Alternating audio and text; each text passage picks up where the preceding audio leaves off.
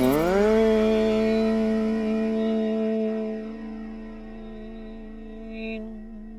the cage,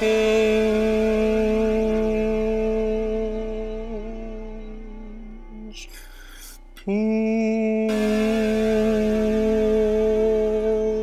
away the skin, crack the skeleton out of place, drain away the cage, and rage in your space, yeah, rage in your space.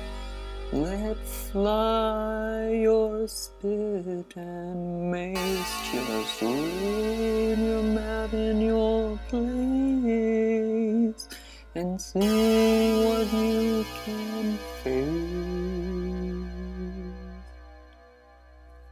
A thing you've done, your face on your face on your face, a thing you've done, your face on your face on your face, a thing you've done, your face on your face on your face, a thing you've done, your face on your face on your face, a thing you've done, your face on your face on your face, a thing you've done, your face on your face on your face, a thing you've done, your face on your face on your face.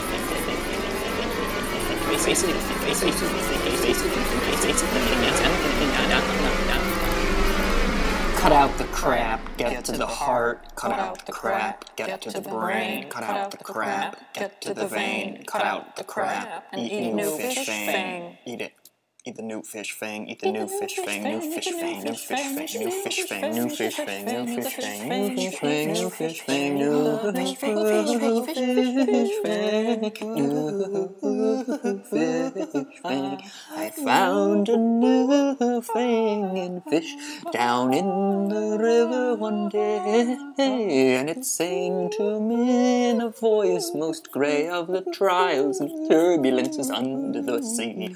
Under the sea there's a whole world of fanged fish for you and me. But try and capture them, you'll see that the whole system's wrong, and your thoughts are wrong, and your stance is wrong, and your feet are wrong, and your thoughts are wrong, and your hair is wrong, and your skin's entirely too tight to breathe through, and your brain will fall and ooze out your ears and create strange patterns upon the floor, and you won't get the deposit back, for you thought too many thoughts and bled too much.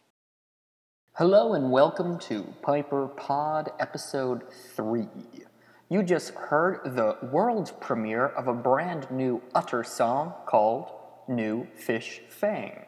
I hope you enjoyed it, or at least were able to tolerate it. Interesting fact, though I say it's brand new, I actually recorded that song perhaps about 2 or 3 years ago.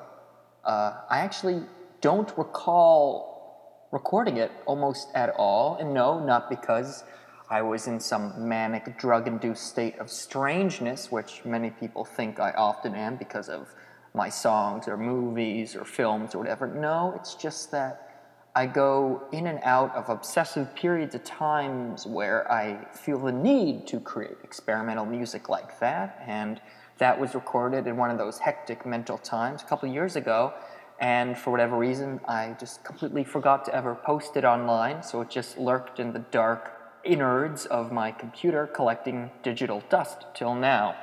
I really like that song, though. I think it's perhaps a prime example of my need to try to express deeper thoughts through sound while at the same time backtracking and backpedaling and trying to cover up the seriousness with some humor and strangeness.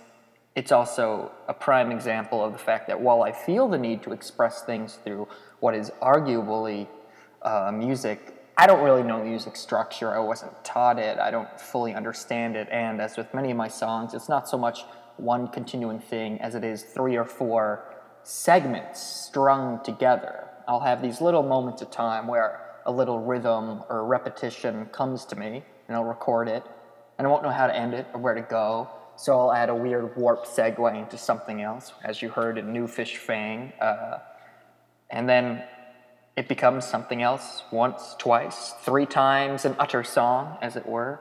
And then, as you see in the end, I had more I wanted to say, but I didn't know how to say it, so I fell back on my interest in old medieval-sounding music by taking that classic medieval rhythmic tune, and then that itself, after a couple seconds, then segues into what is really just the worms crawl in, worms crawl out, the worms they play pinochle on my snout song that many of us might recall from the scary stories you tell in the dark books or earlier. I've been living in Los Angeles since 2009, and it might not surprise any of you to know that in this time I've come across and seen many strange and bizarre occurrences and people, and strange people creating occurrences. One of the strangest of all happened a couple years ago in 2011, and after I saw this event, I went home and recorded the story for posterity. And so now, all these years later, let's segue into this slightly old recording of me telling one of the weirdest things I ever happened to see on Hollywood Boulevard, right in front of the infamous Museum of Death. So I was walking past the Museum of Death on Hollywood Boulevard when a crazed-looking young woman comes scurrying towards me from out of the parking lot. She's kind of looking at me, kind of looking past me, a bit off, and she goes, "Damn security guard stole our keys!"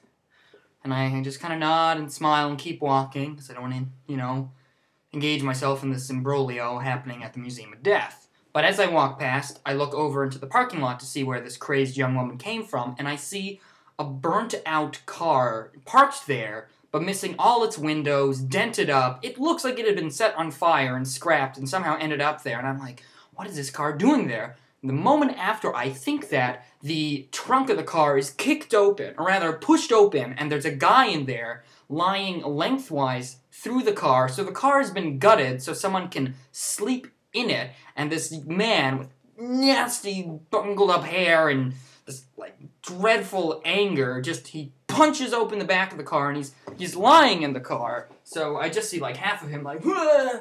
And he goes, "What the fuck you bitches doing to us? Why you doing this to us?" And he's just yelling at cars driving through the parking lot. And I keep walking because this is getting crazier and crazier, so I'm scurrying past the Museum of Death, and I look over to see this man climbing out of the back of the car, and he gets up, and he just starts screaming, going with his arms like this, just "Ah!" Just running down the boulevard. So, I guess what I mean to say is, hooray for Hollywood, Hollywood, it's the best city in the world for crazy freaks, and if you walk on the streets, you'll see them in broad daylight. Thus ends Piper Pod episode 3.